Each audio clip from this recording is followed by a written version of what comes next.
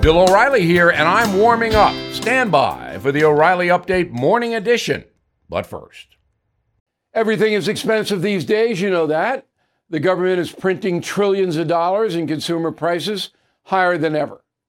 If the government continues its printing and spending, the dollar could continue its free fall and lose its coveted role as the world reserve currency. Let's hope that doesn't happen. But there are a few things you can do right now.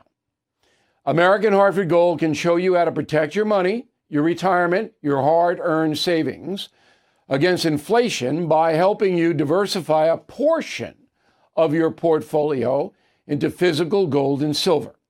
Start with a short phone call, and they can have physical gold and silver delivered right to your door or put inside your 401k or IRA. So please call or text them right now. Tell them Bill O'Reilly sent you. Call 877-444-GOLD, 877-444-GOLD, or text GOLD to 65532. Again, that's 877-444-GOLD, or text GOLD to 65532. On this Thursday, I am thinking about the country if Kamala Harris ever becomes president. As I have reported, she has the most liberal voting record in the Senate. And that's pretty amazing, considering Bernie Sanders and Elizabeth Warren sit close by in the Senate. Now, I don't know Senator Harris, never spoken to her, but I was appalled at her demeanor in the Brett Kavanaugh hearings, not because she opposed Kavanaugh. That's fine. Liberals don't like conservative traditional judges. We all understand that.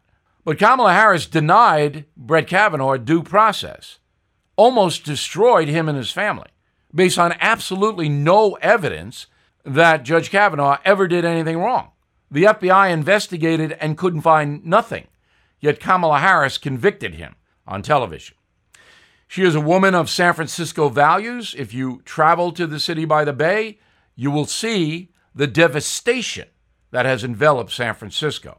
And finally, on the racial justice front, Kamala Harris is a provocateur. She is a person who ignites racial fuses.